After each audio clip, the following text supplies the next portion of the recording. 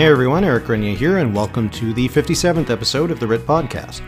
We're only a few weeks away from Parliament returning and the Conservatives naming their next leader.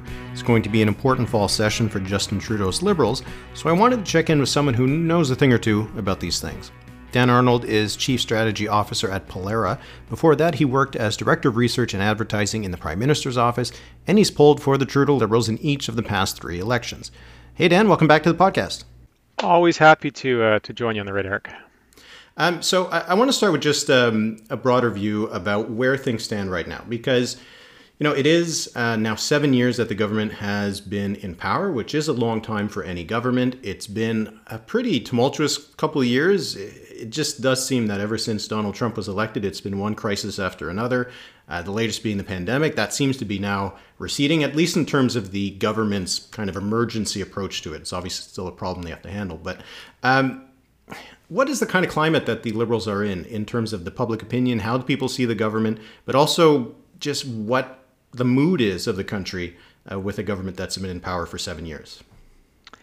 Yeah, and I mean, what I would say here, and this is probably going to sound sacrilegious on this podcast, is I would not pay a lot of attention to the horse race polls at this stage in the game, especially when the Conservatives are in a bit of this nebulous situation where we know who the next leader is going to be, but the public may not necessarily be aware of that, and they may not have formed an opinion of the new leader. And if you ask them a survey with Candace Bergen's name on it, unless you are a political junkie or a big Murphy Brown fan, that name's not going to mean anything to you.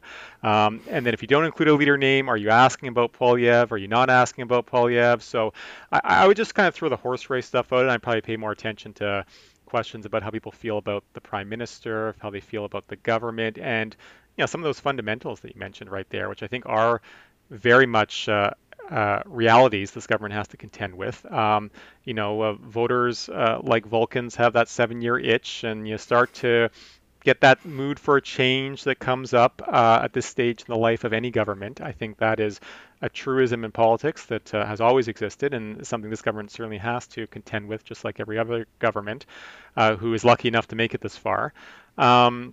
And I think the big challenge they're facing right now, I mean, you've mentioned some of the challenges they faced in the past with Trump and COVID. The big challenge right now is clearly inflation, right? And I think, Pollara, we just actually put out a poll this week that showed that only 1 in 6 Canadians feel that their wages are keeping up with inflation. There's a lot of anxiety about that out there right now, and I think,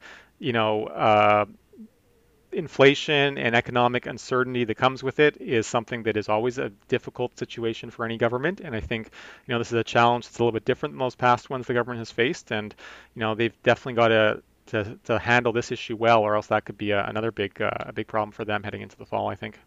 You said, lucky to be in power for 7 years. There's been a lot of discussion about whether a fourth election is something that Trudeau can win, that because no one has done it since, I think, Wilfrid Laurier was the last one the Prime Minister to win 4 consecutive elections. Something that I've thought about is that, when you're thinking about someone like Laurier, and obviously someone, we think about Laurier a lot, four consecutive elections means 16 years, right? But this has been a minority scenario. Do you think that the amount of time matters more than the amount of time people have voted? Yeah, it's hard to say. I mean, we just don't have a big enough data set to maybe do the full regression analysis on that.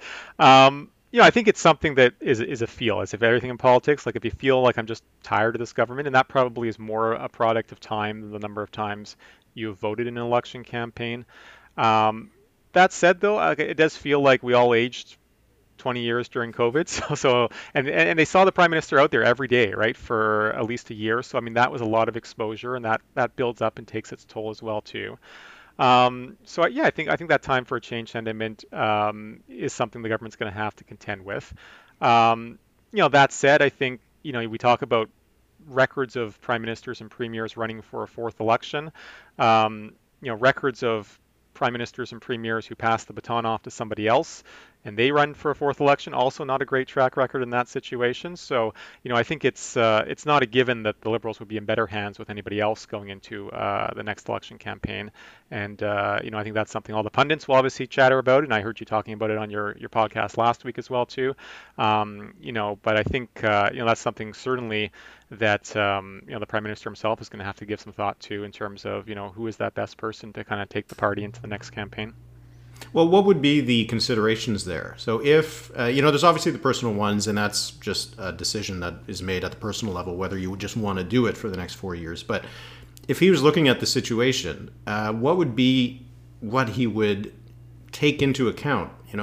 What kind of numbers would your successor would be providing him that would inform the kind of decision about whether he is helping or hurting the party?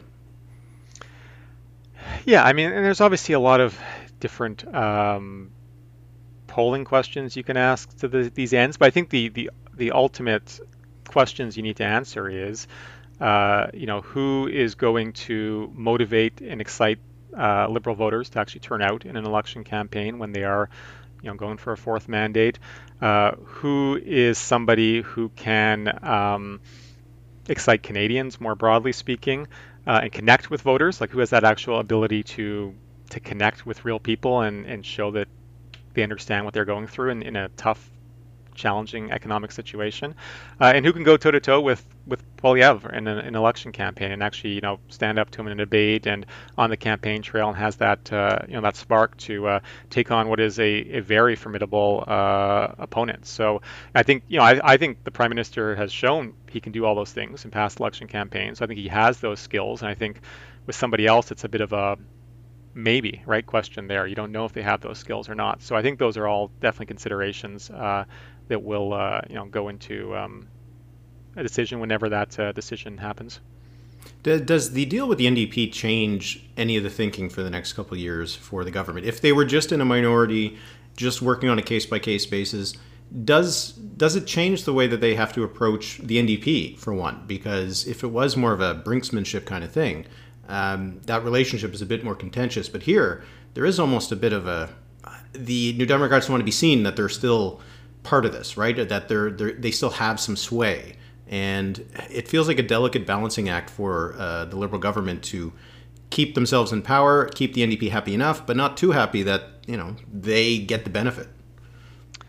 Yeah, I think like we all recognize that deal was not signed in blood, and realities of the day will impact it in the long run. Though I think at the same time, from an NDP perspective, like if the Liberals are too high in the polls, you don't want to cause an election. If they're doing too bad and it looks like the Conservatives will win, you don't necessarily want that situation either, because then you lose your influence.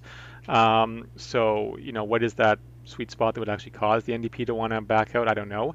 I don't think there's really any interest on the Liberal side of cutting that deal short. I think, we talked off the top about, it's been Trump, and then it's been COVID, and one crisis after another, and I do feel like the government looked at this third mandate and looks at this third mandate as an opportunity to actually get some of these things done that they've really been itching to get done, or that they've laid a lot of the groundwork to get done, and finally get those boil water advisories lifted, get some of these environmental measures, get the trees planted, get the emissions levels going down, roll out some of the housing measures that were talked about in the last campaign. And I think they would appreciate having that stability for a couple of years to actually push some of these things out the door and actually get all the change that has been starting to happen actually seen more broadly by the public. Because I think I think electorally too, like if the public actually sees results and sees things happening, and progressives see that the government has sort of fulfilled a lot of those broad promises, big ambitious things that they've been talking about,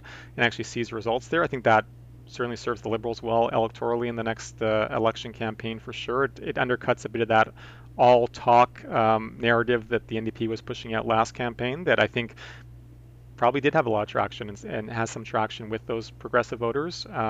So I think having 3 more years hopefully to get results on all these issues would be something that the government would certainly value and would hope to see happen. I know it's been a while since the agreement has been signed, so we've already heard everybody's opinions about it, but I am curious about yours in terms of the discussion that took place when the agreement was signed. In the chattering classes about whether the Liberals were abandoning the center. From your perspective, is there more to gain by delivering on what could be seen as NDP priorities rather than trying to occupy the center more fully? Yeah, I'm a fan of the agreement just because I think again it gives that stability, stability in quotation marks for those listening. But at least it raises the threshold for causing an election campaign. It makes an election less likely, I think, at the very least. And again, I think the government, their pathway to victory, putting right or left aside, their pathway to getting another mandate is going to be seen as like actually having gotten things done for people that matter and impact their lives. And I think you're able to do that if you have a bit more runway and a bit more time at your disposal to get those things done. And I think if they can actually go to the electorate next campaign and actually show some tangible outcomes, that is the pathway to getting another government, another mandate. And I think the agreement makes that more likely.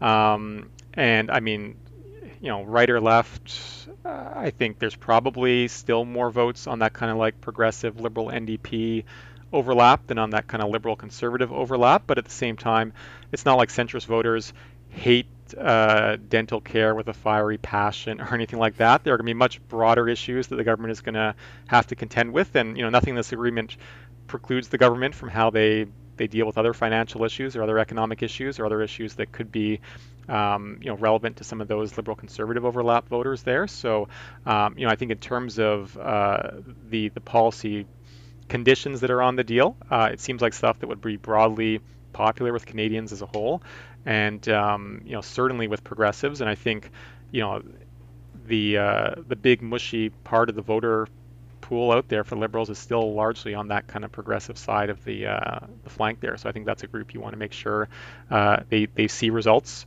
and again, that they see the boil water advisories lifted, they see trees being planted, they see these things that matter to them actually happening, and hopefully gives the government runway to do that, and to also deal with the big issues like inflation, right? Like if you're not worried about an election campaign, you can probably deal with these bigger issues better than you can if you have to survive vote to vote in the House of Commons. So if it gives them more runway to do some of the big things that matter to all Canadians across the political spectrum, I think it's a good deal for the government.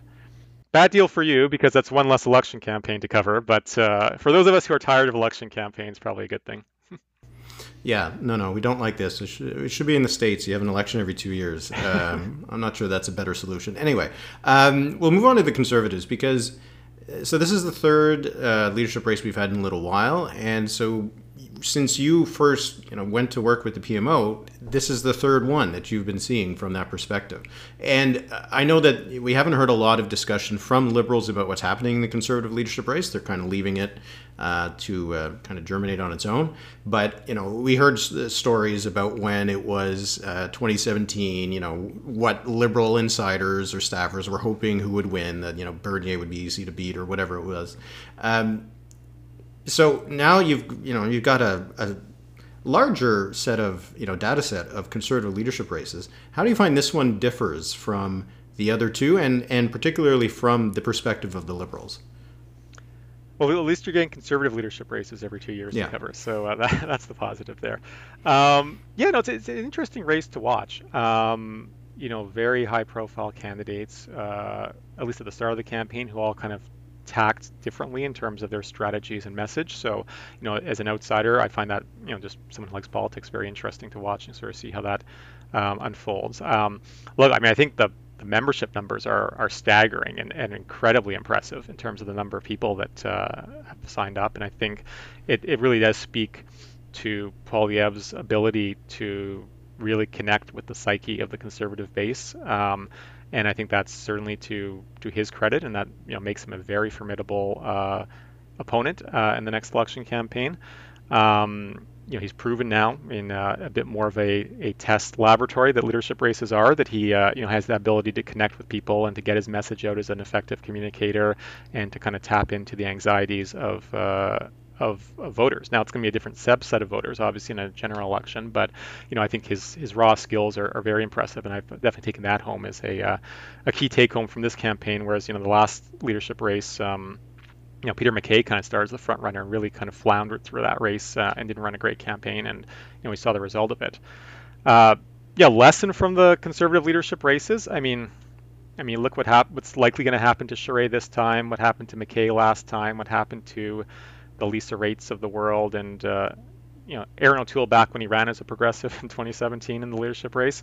I mean, they were all kind of left by the side of the road there. And I think, I mean, I look at this party and it seems like it's hard to see a scenario where a red Tory comes in and becomes the next leader of this party, because the base just seems to be very much still in that reform side of the tent post merger. Even Harper beat Stronach and Clement, right? So I think it certainly looks to me like that party is still being very much pulled by its base, which is still very much the reform base from kind of the pre-merger entities there. If you were you had the budget and you had the mandate from the party, what would you be testing right now? What would you be seeing in public opinion about this race? Look, I mean, I think at this point you'd be testing about Poilievre, because I think the race is over for all intents and purposes. So I think, at this stage in the game, the important thing from a Liberal perspective is to understand, when you take Poilievre from that kind of like conservative base and put him in front of the broader electorate, how do they feel about him? What do they like? What do they not like about him, just as a person, just as a politician? What from his tone, from his style, what rubs them the right way, what rubs them the wrong way, and just kind of get a sense of how he plays with the broader electorate and what they're going to think about him once they start getting a bit more exposure to him in the fall. What do you think are some of his? What does he bring to the Conservatives that the Liberals should be concerned about that they might not have been as concerned about with Aaron O'Toole or Andrew Scheer? Yeah, I think Scheer and O'Toole, I think before the election campaign started, were pretty much non-entities. I think it would be safe to say, in the eyes of Canadians as a whole. And part of that was just because there was things like COVID going on that made it hard for O'Toole to get traction. But I think it's fair to say that the Liberals could largely just ignore Scheer and O'Toole for all intents and purposes until you got into an election campaign. And obviously, when you got into an election campaign, we had to highlight the social conservative side of Scheer and the guns positions of O'Toole, and you had to take your shots there. But I think before the election campaign, there wasn't that need, because they were afterthoughts in the eyes of Canadians. I have a hard time believing that Pierre Poilievre is going to be an afterthought. He just seems like such a strong personality. The media is going to be interested in him. He's proven that he can get his message out to hundreds of thousands of people via social media. He's going to say things that are going to catch attention and excite people both positively and negatively. So, I don't think the Liberals can ignore him. I think they do have to kind of take him head on and look for those opportunities there to draw the contrast with him and highlight positions that he has that are less appealing to the broader public, or mistakes that he's made. I think he's going to say other things down the road. I don't think he's going to pivot to the center. So I think he's going to say things that are controversial. I think there'll be lots of opportunities that present themselves in the next couple of years to do that. In the short term, I think the Bitcoin comments strike me as an example of something that was clearly poor judgment on his part. If his whole credibility is based on I've got an answer for inflation and these guys don't understand inflation, your solution for inflation is cash in your life savings and put them in a risky online investment that lost half its value after 2 months if you'd followed my advice, that's not a great solution for inflation either. And I think that undercuts his economic credentials. So I think there'll be other things like that will pop up over time. And I think, the Liberals certainly have to pounce on those opportunities when they present themselves, because I don't think they can just wait for the next election campaign, whenever that is, and unload the Oppo cannon at that point, because I think he's somebody who's not going to be a wallflower for the next couple of years, it's safe to say. So it's not exactly like with O'Toole, it was more about, some of the, it was the gun stuff that you mentioned, but also just that, saying one thing and then doing having a different position. With Scheer, it was more the social conservative stuff, and he also had some authenticity issues by the end. I can't believe that campaign ended on insurance brokers and American Secret American. Yeah. Anyway, shows you that campaigns are really about the issues. But what would it be here? Is it because his position on those issues is different than Andrew Scheer? Obviously, he's not anti-choice or anything like that. And with guns, we haven't really heard him talk much about it, but I assume that his position is not going to be all that different from Aaron O'Toole's. But can that be recycled, or is it going to have to be something different? What is his kind of thing that can stick to him? Yeah, like I think that's what people are going to have to find. I think, like Bitcoin's an example of something. I think, he's certainly cozied up to the convoy crowd, maybe at a level that would not be, would not make a lot of centrist voters that comfortable. Um, but again, there's also, he's going to, like, I don't think he's going to pivot. I don't think he's going to pivot to the middle. I think he's going to continue to make bold uh, statements and strong statements, and some of those will be popular and some of those will not. And I think it's a matter of kind of finding the ones that are not and pouncing on them. I think, clearly ideologically he is a true blue conservative that O'Toole, said he was, and then kind of backtracked from a little bit down the road.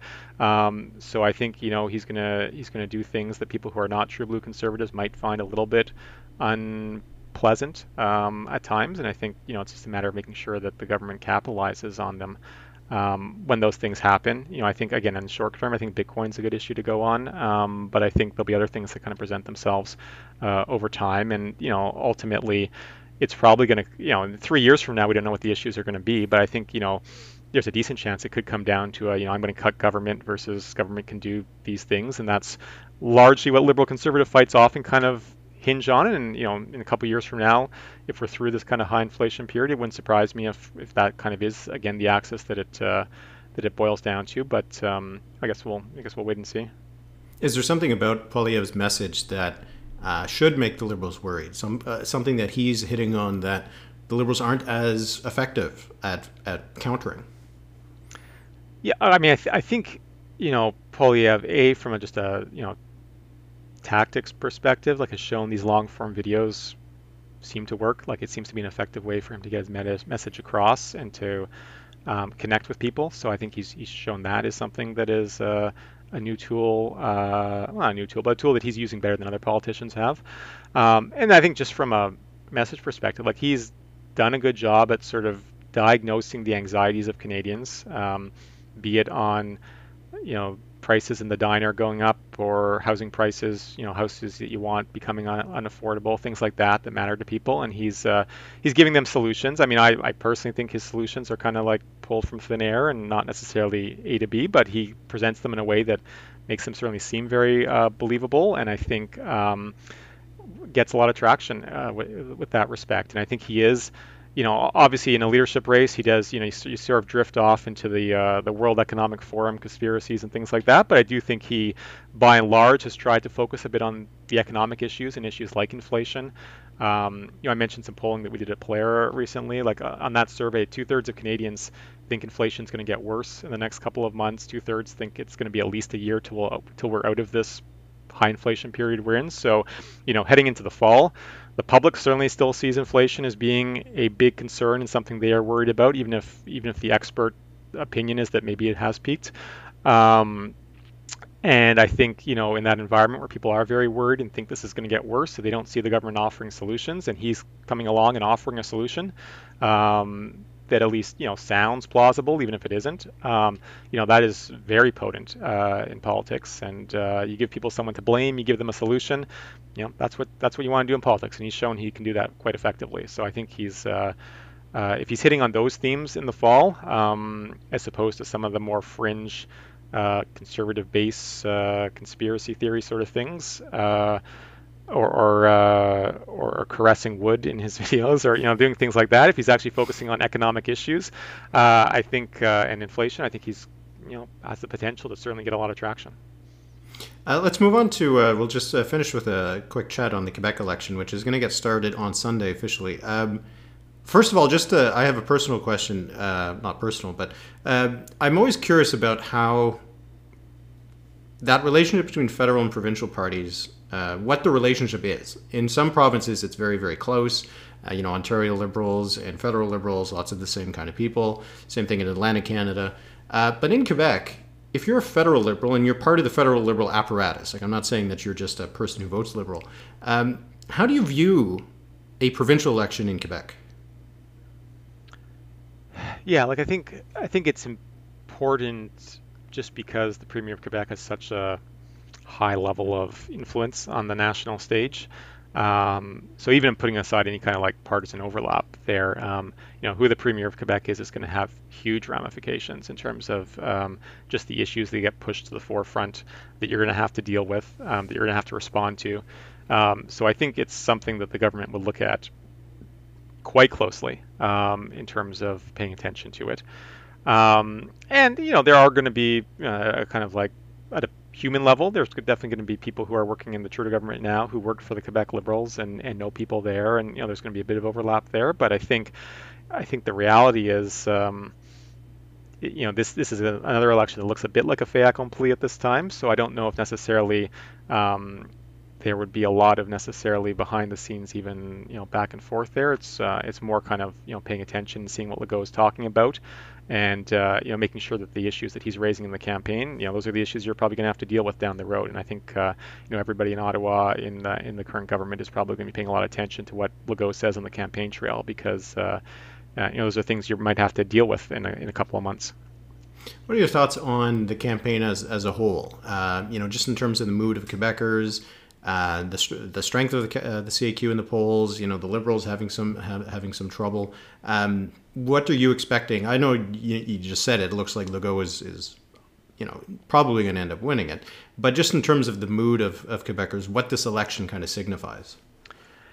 Yeah, I mean, I think if you look at the Ontario election, I mean, Ford benefited from that Liberal NDP vote being perfectly split. But I think he always had the risk that Liberal and NDP voters in Ontario are very similar, and they could coalesce behind one of those two parties. There was always that kind of threat to him there.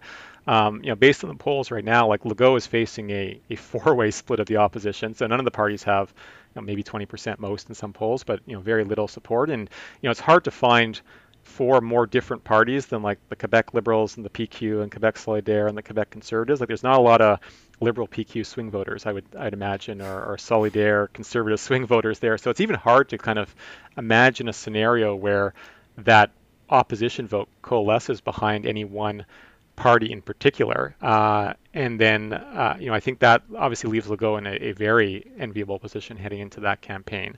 And then on top of that, I think, Quebecers are in a pretty good mood. We've actually got some polling coming out at Polara next week on how angry Canadians are about different topics. We call it the Rage Index. So it's how angry about government and the economy and stories in the news and things like that.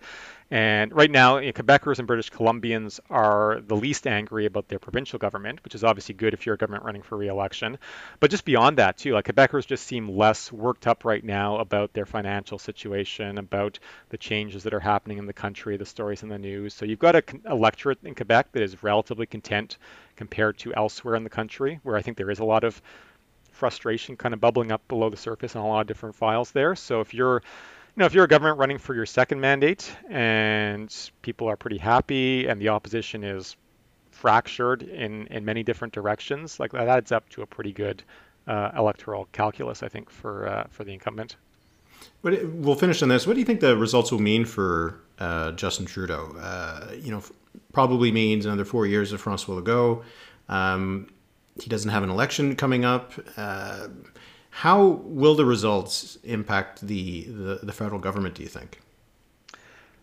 Yeah, like I think it really depends, I guess, how aggressive Legault wants to be on some of these issues around identity, around language, or Quebec's role in Canada. But I think you're looking ahead to the next couple of years. You've got Legault in Quebec likely. I mean, Ford is certainly at times has butted heads with the federal government. He's worked with them too at times. So I mean, we don't know what that relationship's going to look like, but there's certainly the potential for conflict there. Potentially Danielle Smith coming in Alberta in the fall, talking about issues like sovereignty and overturning the constitutional rule of law. Like there's a lot of these provincial issues that certainly could be bubbling up to the surface in the coming months, and I think that's something that we may not be thinking about right now as issues that could be on your podcast in 6 months from now that everyone will be talking about because voters are tuned into them. We're all assuming it's going to be inflation, but in a couple months from now, some of these other issues around the federation, definitely could be things that are getting a lot of oxygen with the public. And dealing with angry premiers is something that is the job of any prime minister. He may have some particularly feisty premiers looking to create issues in the coming months. So I think that's something definitely to keep an eye on. All right, I lied. I have one question, just more because you brought it up. I know you know Alberta very well. Do you think it'll be Danielle Smith? Look, I mean, the people I talk to think it'll be Danielle Smith, and everybody's talking about her right now. There have been a lot of surprises in Alberta leadership races, though, in recent times. So I wouldn't say anything is a given at the moment right now, but certainly that seems to be the chatter on the ground out there, is that it's looking like she is certainly. We talked about the conservative base federally. Like the conservative base in Alberta is even more extreme, I'd say, in a lot of these views, and certainly she has tapped into that during this leadership campaign. Yeah, so a sovereignist premier in Alberta rather than Quebec. That'll be the result of the of the voting that's going to take place in October. It looks like that could be the case. All right, well then that's going to be probably a pretty interesting thing that the government's going to have to tackle as well. So Dan, I really appreciate you coming on the podcast to give us your thoughts on all of this. Well, I'm happy to come here. I mean, we didn't have a lengthy discussion on Justin Trudeau's haircut, which I was expecting we were going to get into. But beyond that, I think we have covered all of the important issues of the day and the issues of federation. So happy to discuss them. All right. Thanks so much. Talk to you later.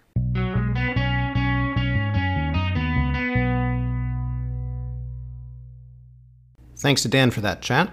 With the Quebec election campaign officially getting underway on Sunday, I've got a lot planned for the campaign and a special announcement that you'll have to wait until next week to hear. Also, with the kickoff of the election, keep an eye on your inboxes and Twitter feeds for a special live stream I'm going to do on Monday. I'll set up the election and take some questions live. You can follow me on Twitter at Eric RenierTW, and you can sign up for notifications for free at therit.ca. Also, earlier this week, I published the first in what will probably be a pretty long series of analyses of the federal riding redistributions. I took a look at Atlantic Canada and how the new boundaries could impact the next federal election. The full details are for paid subscribers of The Rit only, but you can head over to the site to read a free and brief synopsis. And hopefully that'll whet your appetite for more. Okay, that'll be it for this week. Until next time, thanks for listening.